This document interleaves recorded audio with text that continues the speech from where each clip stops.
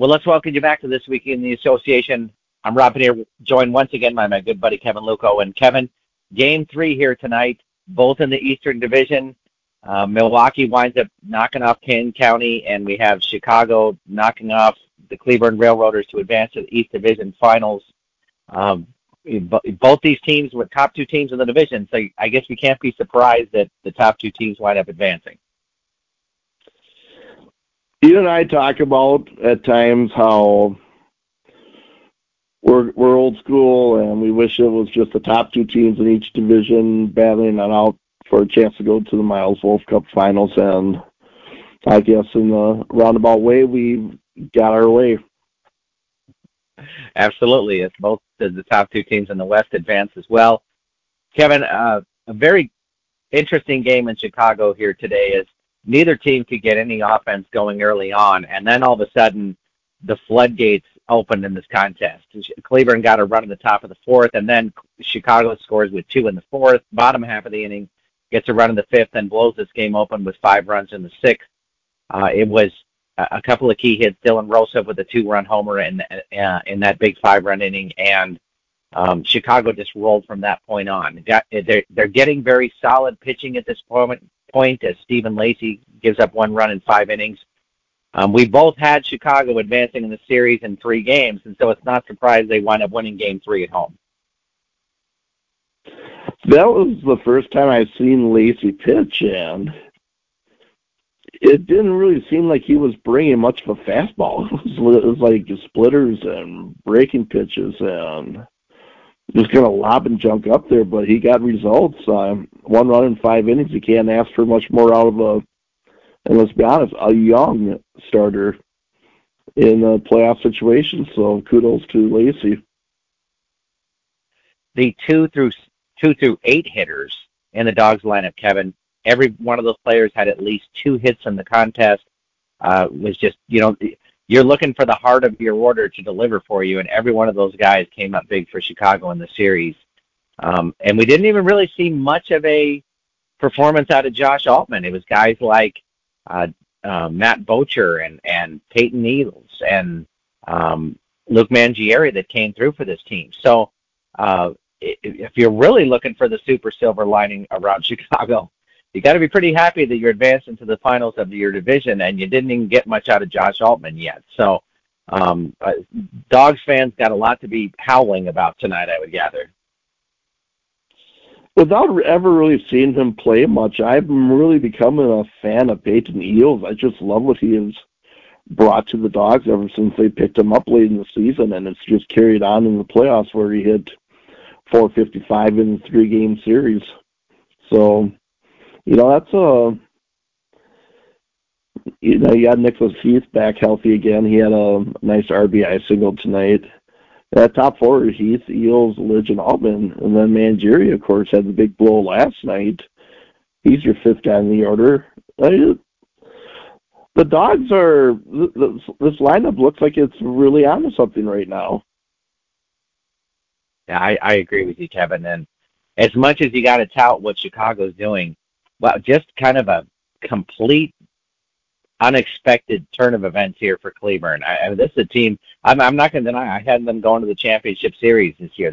I didn't expect them to win, but I thought this was going to team that was going to make a serious run this season. Things just never came together for this club, Kevin, and they wind up spending another offseason trying to figure out what went wrong.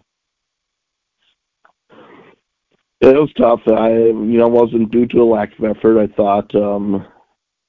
thought they did a good job of bringing guys in. I thought that the late season acquisition by Logan Watkins of Boswell to play shortstop was a great pickup. Brad Allred talked about that on our playoff preview. So, I thought this team, if they could get the pitching, was geared towards a lengthy playoff run. But frankly, it was a pitch that proved to be their downfall, at least tonight. We'll jump into the other series, Kevin. Listening to Joe Brand during the broadcast, I guess it was always assumed that Kyle Mora was going to wind up being the Game 3 starter, and that's why they weren't afraid to turn to Christian Young and Frankie Bartow in game 2 to help them advance. And boy, if there was any concern about Mora and where he was at, he sure answered those questions here tonight, Kevin. Well, Kyle Mora, if you recall, he did win Pitcher of the Week earlier in the season, so we knew that he had it in him to throw the kind of game like he threw tonight, but it was just, as of late, it just was not happening with him. But, boy, he sure picked a good time to throw a gem as he threw 6.2 innings of shutout ball tonight. He gave up 1 hit through the first 6 innings.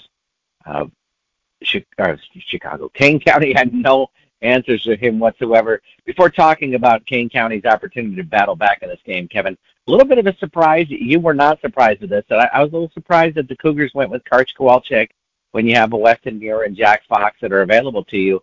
Kowalczyk just gave up the 2 runs in 4 innings. Not a bad performance by him at all. But you didn't seem shocked by that start by him at all. I didn't. It seemed like late in the season, Kowalczyk was starting games, and he, if you look at his pitching line, every time out he threw 4 innings. So, this may have been part of a long-term plan. And as we saw tonight, I'm sure the plan was, too, that he was going to go forward and then get piggybacked by Weston Muir. So, Kowalczyk only gave up 2 runs. He didn't cost him the game.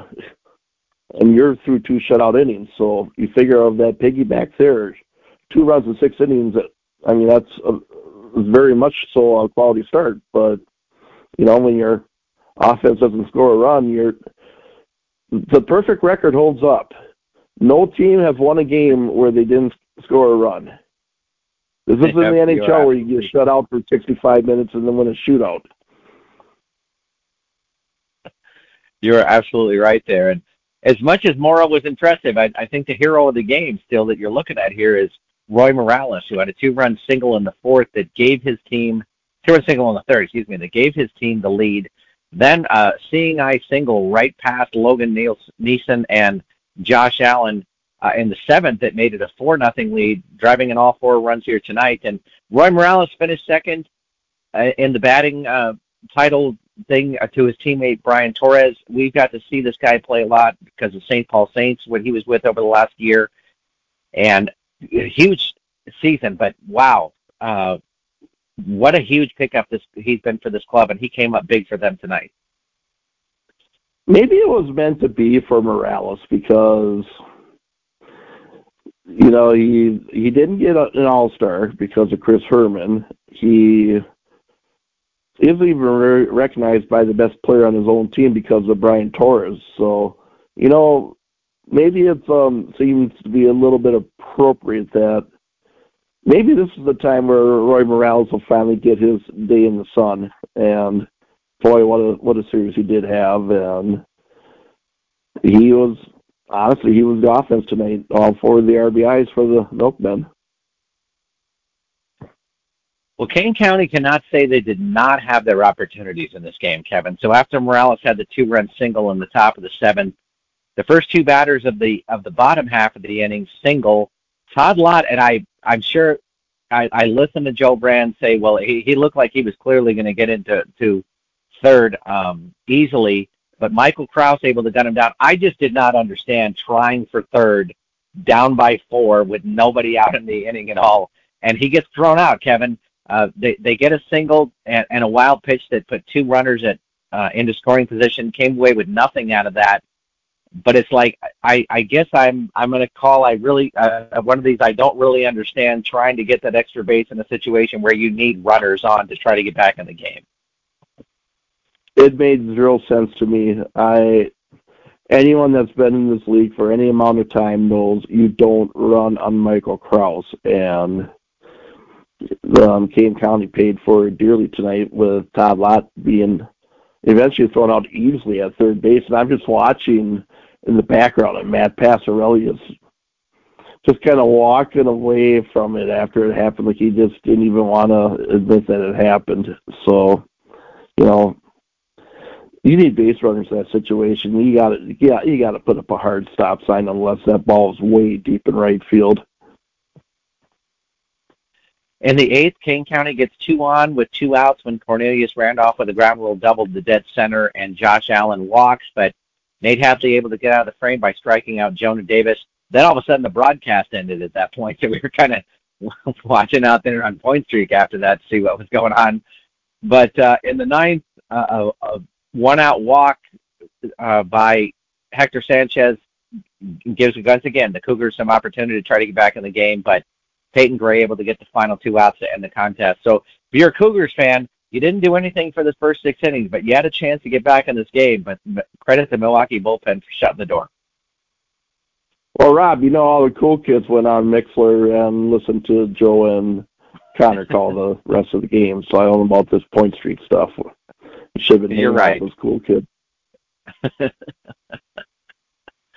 I don't know what happened there, but all of a sudden it said the game was over. I was like, I guess. It was, from what they were describing, it was like, obviously you and I don't know squat about how the streaming is ran, but something about like it was designated for a time slot and the time ended and it just done. I don't know. It was weird. I guess so. Is that the Savannah Banana rule? Don't they have like a time limit on games as well? Maybe I don't know. Maybe that's what we reached to. But my pay grade, and when you don't make a dime for doing this stuff, I guess everything's above my pay grade. So. Well, all right, Kevin. West and East Division finals are set now. So you have a Kansas City team that winds up sweeping Sioux Falls, a Sioux City Explorers team that sweeps the Fargo Moorhead Redhawks, the defending champions, out of the playoffs here. And I think a lot of people, let's give credit out there in Chicago, Milwaukee, and say, man, these are 2 really great teams. But would you say right now that most are going to look at the West Division as the team that has a slight edge over the East heading to the championship series? The one that wins in the West is likely to win it all. Do you feel that way at this point? I don't think so. I think Milwaukee is so battle-tested with the playoffs, and Chicago, I just think they're very capable of just getting on a really good roll. I think tonight's momentum may carry them all the way to the championship series, where I think they'll be a very very tough opponent for whoever comes out of the West. Well, let's look at that West. You're going to have the 2 big league starters going for Kansas City in the first couple games, which will begin in Sioux City on Monday. Sioux City has a great starting staff there as well. Who do you like in that series, Kevin? I just have a sneaky feeling that Kansas City is going to find a way to come out ahead. Sioux City has had their number the entire year, but there's just too many MLB veteran-like guys that are just going to find a way to figure out Sioux City, and they'll manage to squeak by the Explorers. So Kansas City in 2, 3? It would be 3. 3. Okay. At the All-Star break, I had Kansas City making it out of the West to the championship series. I'm trying to figure if I'm brave enough to stick with that. I think those big league arms are going to be too much to overcome. So I'm also, because Sioux City's still lacking some offense out of that, I'm going to go KC in 2 is what I'm going to see here. I'll go with. Out in the East, Kevin, we're going to have 2 teams that had to battle back and win both contests to advance this point. So I think both of them have a lot of momentum going. Milwaukee has the better pitching staff, I think, overall. The Chicago offense is clearly better. I think this is going to become where the team with a slightly better defense winds up winning, Kevin. So I'm going to say Milwaukee in 3. I am going to go on a limb, and I'm a really big believer in momentum. And right now, even though both teams did win the last 2 games of the series, I just think there's a lot more of a momentum vibe with Chicago. And I guess I was supposed to already know this, but sometimes you and I aren't exactly kept in the loop on things. With the Tacos and Tequila Festival going on in Milwaukee, apparently there is setup time needed for that. The festival is slated to begin on next Saturday. Or not slated to begin, but it's like a one-day deal. But apparently there's a few days of setup needed for it.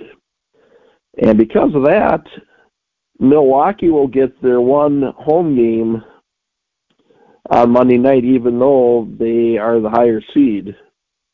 And the final two will be played in Chicago. So thanks to Tacos and Tequila, Chicago gets the higher seed in round two. And I get made to look like a fool in front of Sam Brief tonight because I thought I was correcting him, and then I had to go do some digging and find out exactly why Chicago indeed was getting games 2 and 3. I thought Sam was wrong, and shame on me for not having faith in the young fella. So Chicago in 3, that's what I'm hearing. Yes. Okay. There we go. So we had one split in this round as well here. So fantastic. Well, Kevin, exciting series. Out there in the West, it was Sioux City. I think Kansas City looked pretty decisive in their victories. But out here in the East, this was a very evenly matched division. We'd said from the very beginning, any one of these teams we thought could have wound up winning the division. And it's not surprising to see Chicago and Milwaukee advancing. It wouldn't have been surprising to see Cleburne and Kane County advancing. So great series, exciting times going on, and you really got to like how this American Association playoffs are shaping out. And, for the 4 teams that didn't advance, hats off for batting your tails off in the playoffs, too, and providing, granted, Sioux Falls just never really got it going, but they had a great season, and for them and the other 3 teams that didn't advance, hats off for batting your tails off in the playoffs and making it a very interesting first round. Well, as we did before the beginning of the first round, Kevin and I will go through with the broadcasters of each of the 4 remaining teams in the playoffs. That will be posted out Monday morning before those series get underway. So look for that as we talk once again with Sam Brief, Tom Wynn, Carter Woodeel, and Dan Vaughn to talk about their thoughts on how the teams performed at the first round and what they expect out of those heading on to the Miles Wolff Cup Finals. Excuse me there for saying that wrong. So for Kevin Luckow, I'm Rob Pannier. We will see you Monday morning on This Week in the Association.